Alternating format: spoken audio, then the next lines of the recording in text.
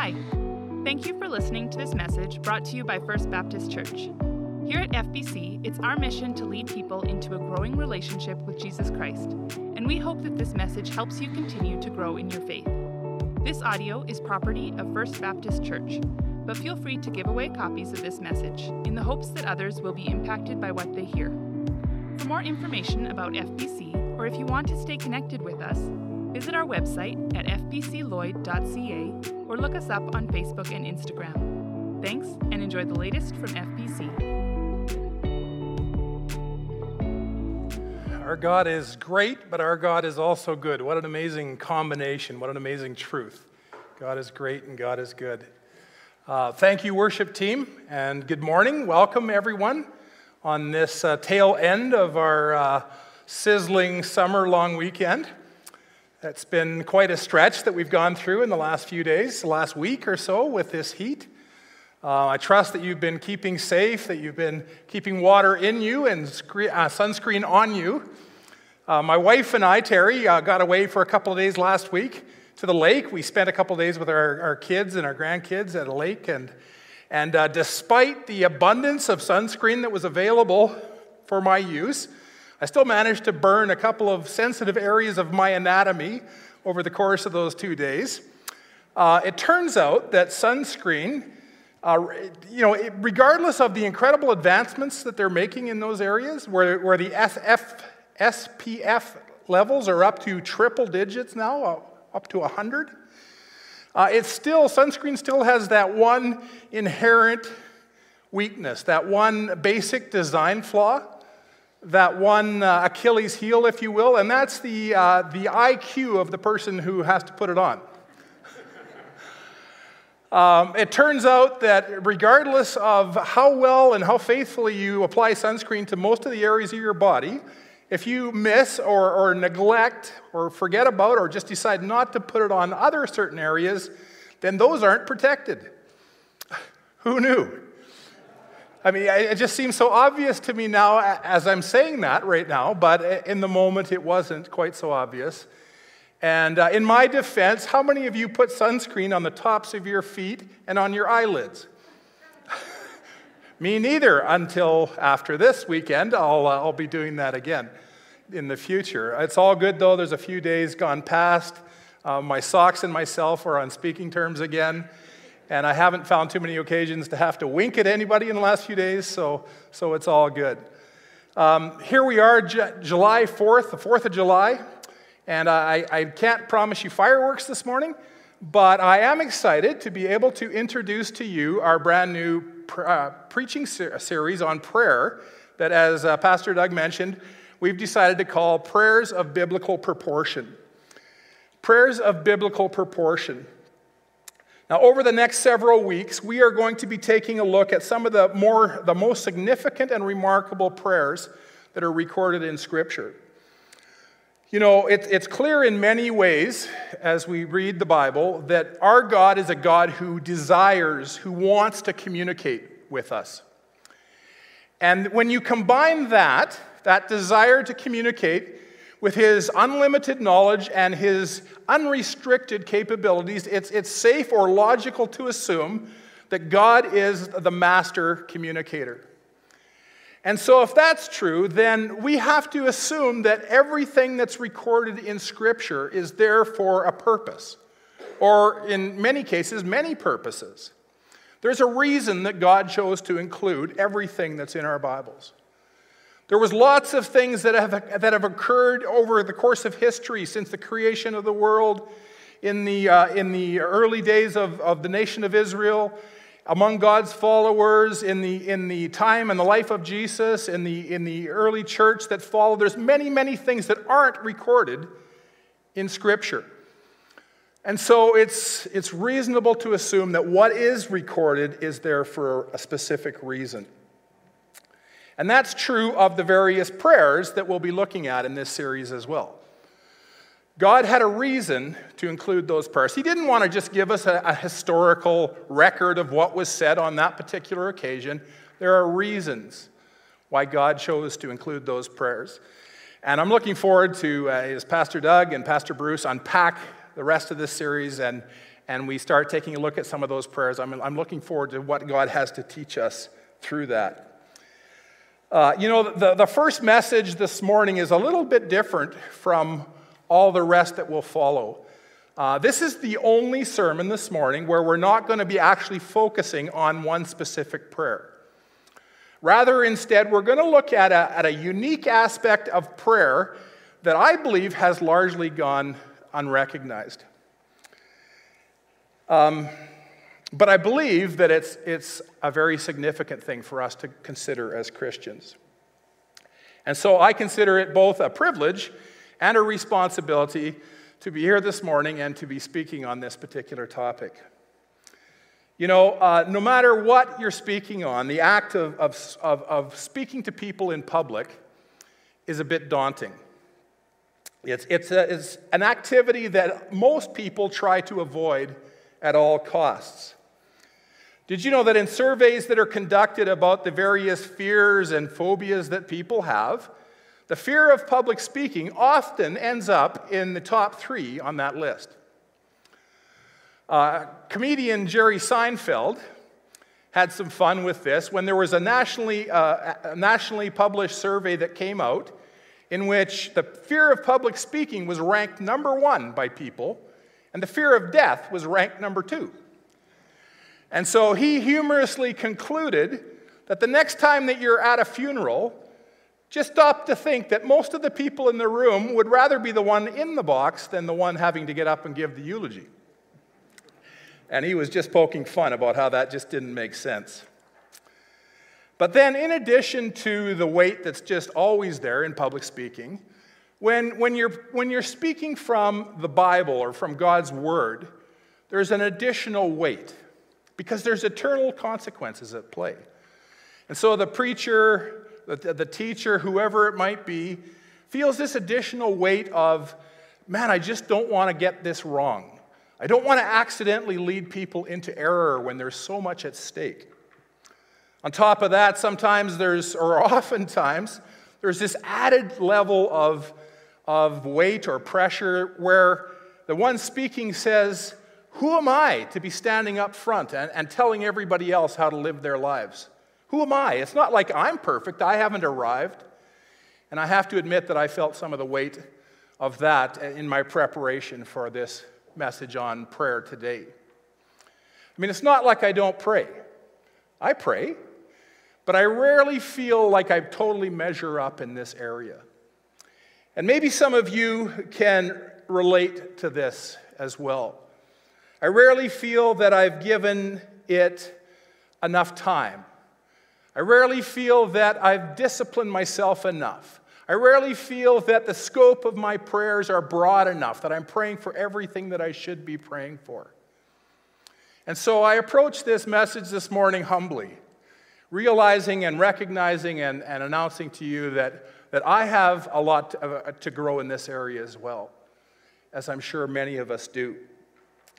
Now, I think it would be very inappropriate if we were going to be talking about prayer this morning if we didn't stop and just commit this time unto the Lord in prayer. So let's pray. Dear Heavenly Father, thank you for the amazing privilege that you've given us to be able to come into your presence with our requests, with our needs, our desires, our hearts beat, just to talk, just to get to know you, to hear your voice. Lord, forgive us for the times that we fail to just spend as much time in that activity as I know you would like us to. Father, bless our time this morning. Open up your word and the truths in your word to our hearts and our minds. And Lord, we just commit this time unto you now for your glory. In Jesus' name, I pray.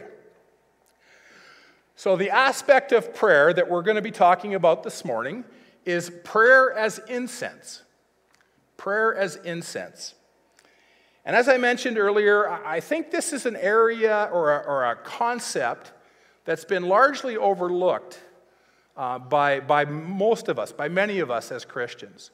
Now, one of the reasons for that is possibly because there's not very many references to prayer as incense. Ooh, I was afraid that was going to slip out at one point.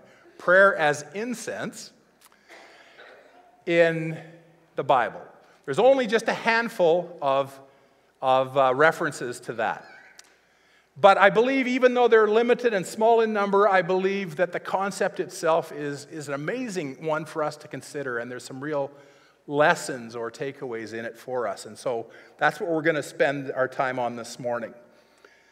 The passage that we're going to look at is found in the book of Revelation, and Revelation is a very interesting book, written by the Apostle John, who was one of Jesus' inner core of three closest disciples. And in this book, God gives John this incredible vision of the things that are going to happen, of some of the things that are going to happen in the future. And John is instructed to write these down and record these for the churches to read. And so before we just turn to the passage in question this morning, I want to start by just reading John's introduction to what he's doing, to why he's writing this book at the beginning of Revelation in chapter 1. And I think it just informs and kind of sets the stage for the rest of the book. So Revelation chapter 1, beginning at verse 9. I, John, your brother and companion in the suffering and kingdom and patient endurance that are ours in Jesus, was on the island of Patmos because of the word of God and the testimony of Jesus. On the Lord's day I was in the Spirit, and I heard behind me a loud voice like a trumpet, which said, "Write on a scroll what you see and send it to the 7 churches in Ephesus, Smyrna, Pergamum, Thyatira, Sardis, Philadelphia, and Laodicea." I turned around to see the voice that was speaking to me, and when I turned, I saw 7 golden lampstands. And among the lampstands was someone like a son of man, dressed in a robe, reaching down to his feet, and with a golden sash around his chest. The hair on his head was white like wool and white as snow, and his eyes were like blazing fire. His feet were like bronze glowing in a furnace, and his voice was like the sound of rushing waters. In his right hand he held 7 stars, and coming out of his mouth a sharp, double-edged sword. His face was like the sun shining in all of its brilliance, and when I saw him, I fell at his feet as though dead. Then he placed his right hand on me and said, "Do not be afraid. I am the first and the last. I am the living one. I was dead, and now look, I am alive forever and ever. And I hold the keys of death and of Hades. Write therefore what you have seen, what is now and what will take place later. The mystery of the 7 stars that you saw in my right hand and the 7 golden lampstands is this. The 7 stars are the angels of the 7 churches, and the 7 lampstands are the 7 churches." Now, we could go no further than this passage. We could spend the next, certainly all of this morning and probably a couple more Sundays just unpacking what we read here. But this is just setting the stage. This is just giving us a little feel for John's experience as he wrote unto us and passed on to us these incredible visions that God gave him. Visions that were recorded while he was living on the island of Patmos, where he had been placed into exile by the Roman government in their persecution of Christianity. And so, as he said, he was there as a result of his obedience to Jesus and his ministry to Jesus. Visions so incredible that they literally, as he said here, literally knocked him flat as though dead. So let's turn to our passage with the groundwork laid. Our passage this morning is found in chapter 8, and it introduces our topic by giving us a glimpse into the very throne room of heaven. Beginning at verse 1, chapter 8. When he, the Lamb, opened the 7th seal, there was silence in heaven for about a half an hour. And I saw the 7 angels who stand before God, and 7 trumpets were given to them. Another angel who had a golden censer came and stood at the altar. He was given much incense to offer with the prayers of all God's people on the golden altar in front of the throne. The smoke of the incense, together with the prayers of God's people, went up before God from the angel's hand. Now, in the midst of this incredible description of this event occurring in heaven, we catch a tiny glimpse behind the curtain. We see how somewhat of how our prayers rise up to God and how they're presented to Him. We see here that our prayers don't just aimlessly drift up into the clouds, until they finally find some opening into heaven through an open window or under a door. We see here that they are intentionally, formally, and ceremoniously delivered to God, presented with honor to the very throne room and to the very presence of the one sitting on the throne. You know, as I read through this passage several times, and as I tried to just envision a tiny bit of how this event would have actually played out in real time, the word that kept coming to my mind over and over again was precious. That our prayers are precious to God. So why might that be? Why might what you or I or anyone else have to say to God be viewed by Him as precious? As a fragrant aroma, pleasant, welcoming, worthy of ceremony and honor. In this passage, it says that our prayers, the prayers of God's people, rise up together with incense. In another passage in Revelation, in chapter 5, verse 8, the prayers of God's people themselves are said to be the incense that rises up to God. So why might our prayers be so fragrant and precious to God? You know, as I thought about that question, a couple of reasons, there may be many reasons, but a couple that came to my mind are this. First of all, I started imagining all the things that must arise up to an all-knowing, all-seeing, all-hearing God on a regular, continual, constant basis. Just think about that for a minute. God knows everything. He sees everything. He hears everything. And think of all the junk that rises up from this fallen world to God's ears on a regular basis.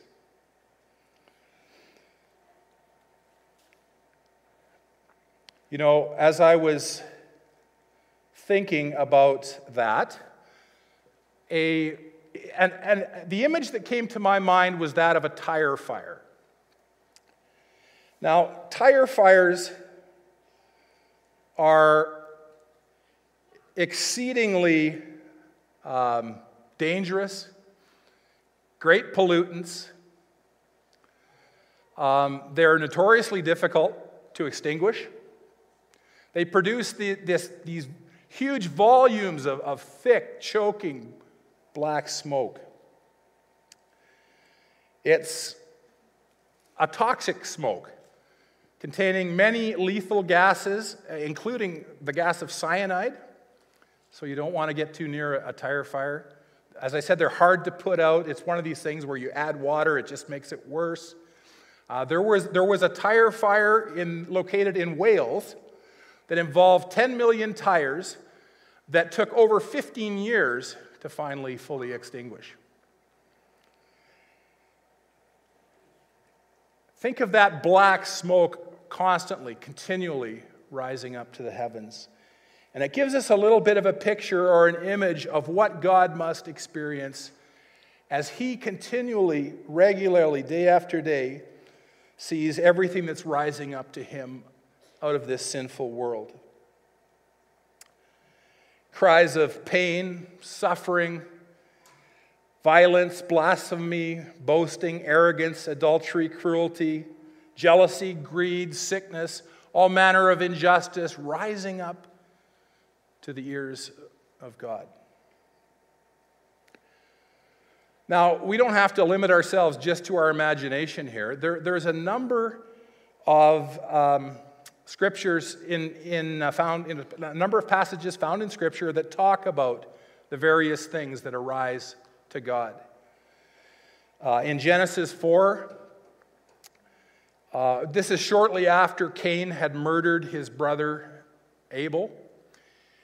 And God says to him, then the Lord said to Cain, "Where is Abel your brother?" And he said, "I don't know. Am I my brother's keeper?" Then he said, "What have you done? The voice of your brother's blood is crying out to me from the ground." In Genesis 18 we read, starting in verse 20, "And the Lord said, the outcry of Sodom and Gomorrah is indeed great, and their sin is exceedingly grave. I will go down now and see whether they have done entirely as the outcry which has come to me as indicates. Exodus 2, verse 24. "The Israelites groaned in their slavery and cried out, and their cry for help because of their slavery went up to God." James 5 says, "Behold, the pay of the laborers who mowed your field and which has been withheld by you cries out against you. And the outcry of those who did the harvesting has reached the ears of the Lord in heaven." All manner of sin and wrongdoing and injustice rising up to God. Now,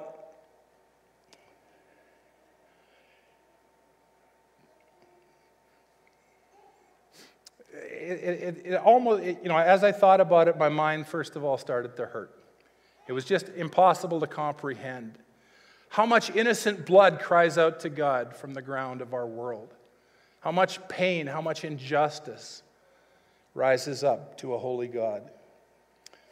But then in the midst of this noxious billow of choking smoke, picture thin wasps of fragrant smoke arising, pushing their way up through the poisonous clouds that reek of death and decay, that try desperately to overpower and to prevent these other tendrils of smoke from arising. Here is the prayer of a family as they give thanks to God for the food that He provided and they are about to eat now. Over there is the prayer of a child and the purity and simplicity of that child's faith is expressed as he proclaims his or her love for the Lord. Over there we have the prayer of a new believer as they repent of their sin and they joyously place their faith in the saving work of God's Son, Jesus Christ. And the prayers of God's people rise up as fragrant incense to the very throne room of heaven, where they are presented with honor to the King of Kings and the Lord of Lords. Offerings that are pleasing, acceptable, and precious to Him. Now, the second reason that I think our prayers are precious to God doesn't require as much imagination. It's pretty clearly stated in Scripture if we just connect the dots. I think just by reading these next two passages pretty much tells the tale. Ephesians 5, 1 and 2. "Follow God's example, therefore, as dearly loved children, and walk in the way of love, just as Christ loved us and gave Himself up for us as a fragrant offering and sacrifice to God." Then we read in 2 Corinthians 2:15, "For we are to God the pleasing aroma of Christ among those who are being saved and those who are perishing." And we see here a beautiful truth that when God sees us, when He looks at us, He sees Jesus. He sees the righteousness of Jesus covering us, not our sin. God sees in us the fruit of the amazing sacrificial gift that Jesus gave to us on that cross. Because of Jesus, God the Creator sees in us His creation restored. Because of Jesus, God the Father sees in us family, as through Jesus we've been invited and adopted back into God's family. And that's why I believe a very strong reason why our prayers rise up as incense to God.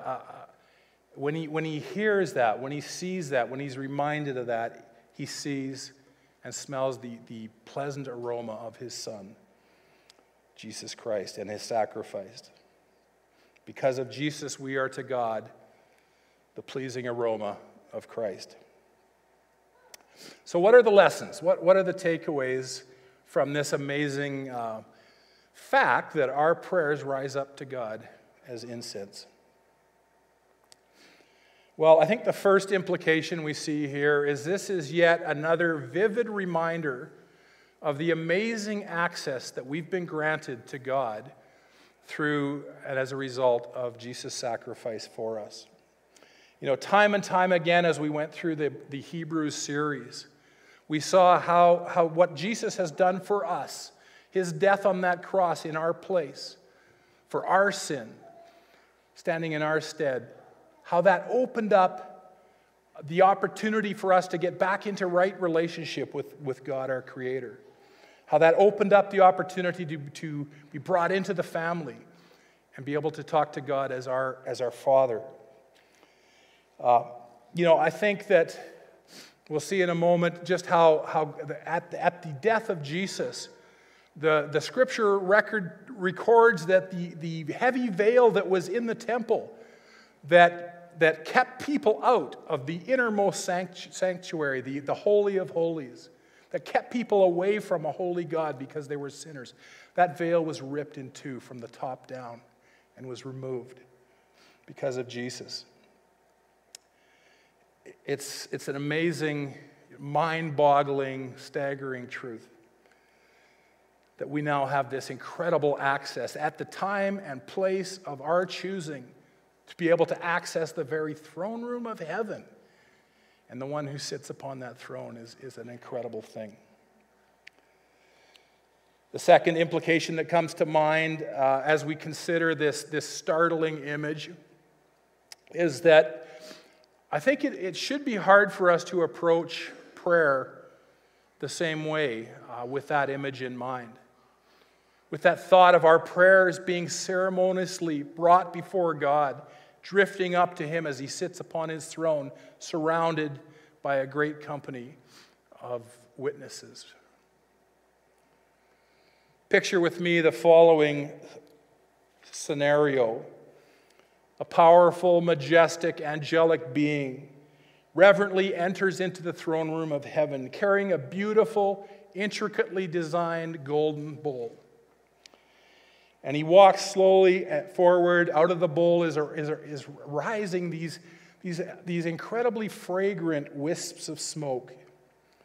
And carefully and ceremoniously the angel comes and he sets that bowl down on a golden altar that's situated right in front of the throne and the one who's sitting on it. And what arises out of that bowl on this particular occasion? Well, maybe a hurried, flippant, self-centered prayer flung towards the heavens by Gord Hansen. And the whole myriad of celestial worshipers cringe when out of the bowl comes something like this. Hey, God, could you hit me up with a few more bucks this week? I'm running kind of low. Thanks a lot, buddy. Later. I don't know about you, but this challenges me in how I approach prayer. And it's not like all of our prayers have to be long and formal and written in King James language. But I think that this tells us that that activity has to include a certain level of respect and a certain level of awe when we consider the destination and the receiver of our prayers. You know, I think Jesus gives us a good balance, or gave us a good balance when he gave us his Lord's Prayer as a model for how we should pray. In his amazing Sermon on the Mount passage that contains some just incredible teaching on his part, right in the middle of that, he starts off by telling the disciples and the crowds that are there, he starts telling them how they shouldn't pray. And he points to the pagans and to the hypocrites, and he says that you should not pray like this, these folks, because they are praying in a self-serving, self-glorifying manner, trying to draw attention to themselves, get a pat on the back for how spiritual they are. He says, don't pray like that, but this is how you should pray. And he gives us this prototype of prayer that I don't think he ever intended for us to just necessarily repeat verbatim from memory, but the concepts expressed in them, I think, are important. And Jesus' prayer, the Lord's Prayer that he gave us, begins like this, and I'm just going to look at the beginning. Very familiar passage, Matthew 6, verses 9 and 10. And it says, "And this is how you should pray. Our Father in heaven, hallowed be your name. Your kingdom come and your will be done on earth as it is in heaven." And Jesus' model prayer for us, this prototype of how we should pray, begins by drawing our focus on who God is. He's our Father, but he's also our God residing in heaven. And as our Father, we have permission to come spontaneously and joyously, like his children, like a child would come to their parents. But as our God in heaven, there's also a call to reverence and respect. The word hallowed means to honor as holy and sacred, to set apart, to make the object of veneration, generating feelings of awe, respect, and reverence. Our Father who art in heaven, oh, I slipped into King James there, that's how I memorized it. Our Father in heaven, hallowed be your name. Jesus doubles down here then by pointing to the fact that because of who God is, our focus should be on the fact that his will is accomplished on earth and in heaven, as it is in heaven, not just our own wills. And then it gives us, of course, freedom to pray about our daily needs and our concerns. But I think this image of this glimpse we got into the throne room of heaven in Revelations 8 just inspires is a better word. It inspires approaching God in prayer with respect and with awe. A third and wonderful implication of getting this sneak peek into the throne room of heaven and seeing how God receives our prayers as precious. An implication of this is just letting it soak into us how precious, how important our prayers are to God. And let this vivid image wash over you the next time that you're wondering if God really cares. If you're wondering, the next time that you're wondering if you're just talking to the wall, if God's even listening. If you're wondering, am I bothering God by continuing to pray about this thing over and over again? And in those moments of doubt, let this image just flood over you, wash over you of how precious your prayers are to God, how they're given honor and ceremony, how they bring to God the pleasing aroma of his Son. And that should just squelch any feelings of doubt that might be in our minds at the moment.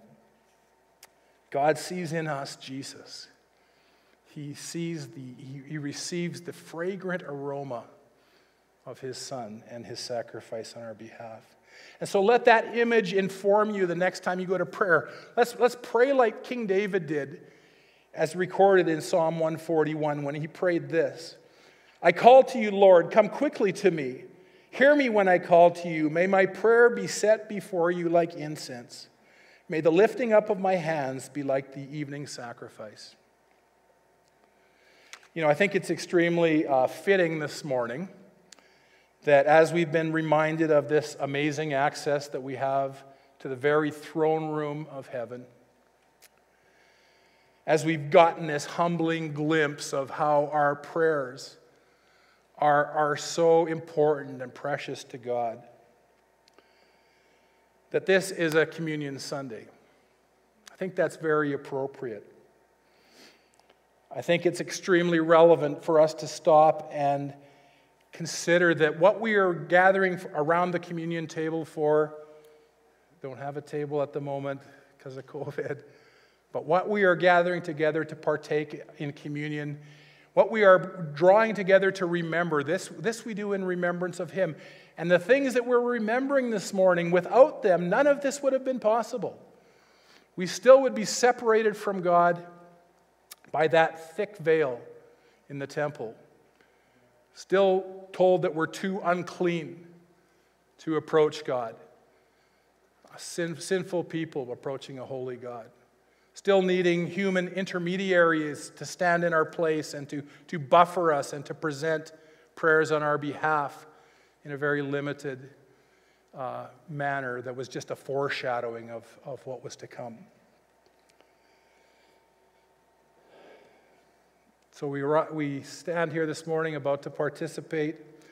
I trust that you picked up one of these little containers of the elements that we're still required to use at the check-in table when you came in. Let me just say that communion is not an exclusive practice of First Baptist Church. You don't have to be a member, you don't have to be a regular attender to participate in communion this morning. I invite all those of you who know and love Jesus Christ as your Savior to enter in. You can start unpacking these because it's a little bit tricky. There's two different levels. One top layer is the wafer. The bottom layer is the juice. And both of these elements are reminders to us of Jesus Christ's great sacrifice on our behalf.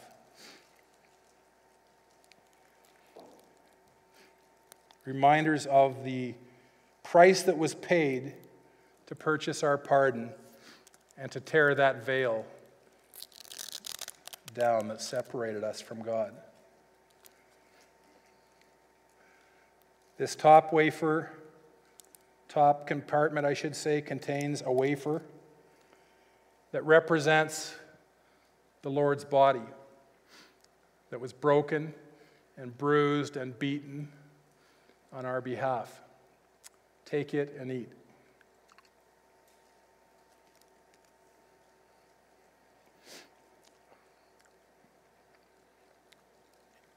Do this in remembrance of him. Next, we have the cup. This juice represents the blood of our Savior, which was spilled and voluntarily poured out for our great benefit. Drink this in remembrance of him.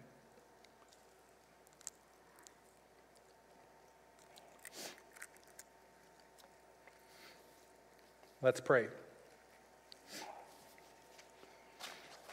Dear Heavenly Father, we pause here this morning and we reflect on two great truths. The first being the incredible access that we have to you, how we have the freedom, the privilege of being able to lift our voices to you at any time of our choosing, and to know that our prayers are reaching the very throne room of heaven. Thank you, Father, for being a good God, a God who loves us, a God who wants to communicate with us, a God who's concerned about even the smallest things in our lives. But Father, we're reminded of even a greater truth, a foundational, fundamental truth that makes this possible, and that's the amazing sacrifice of Jesus Christ on that cross, where he voluntarily came down from heaven and took our place, stood in our stead, took the penalty that we deserve for our sins. Lord Jesus, thank you for your faithfulness to the will of your Father. Thank you for being now our eternal high priest, opening up the way, opening up access to God the Father through us, for the amazing truth about being adopted into your family. Lord Jesus, thank you. We remember you this morning. We love you and just want to express our gratitude. Father, go with us this week. Continually bring to mind as we pause, as we pray to you, this image of our prayers being precious to you. And may, Lord, that just inspire us. May that encourage us to be even more faithful in coming to you for those times of prayer, Father. Thank you for these folks that are here. Thank you for the people that are home watching online. Lord, I just ask your blessing on each and every one of them this day. And I pray these things in Jesus' name. Amen.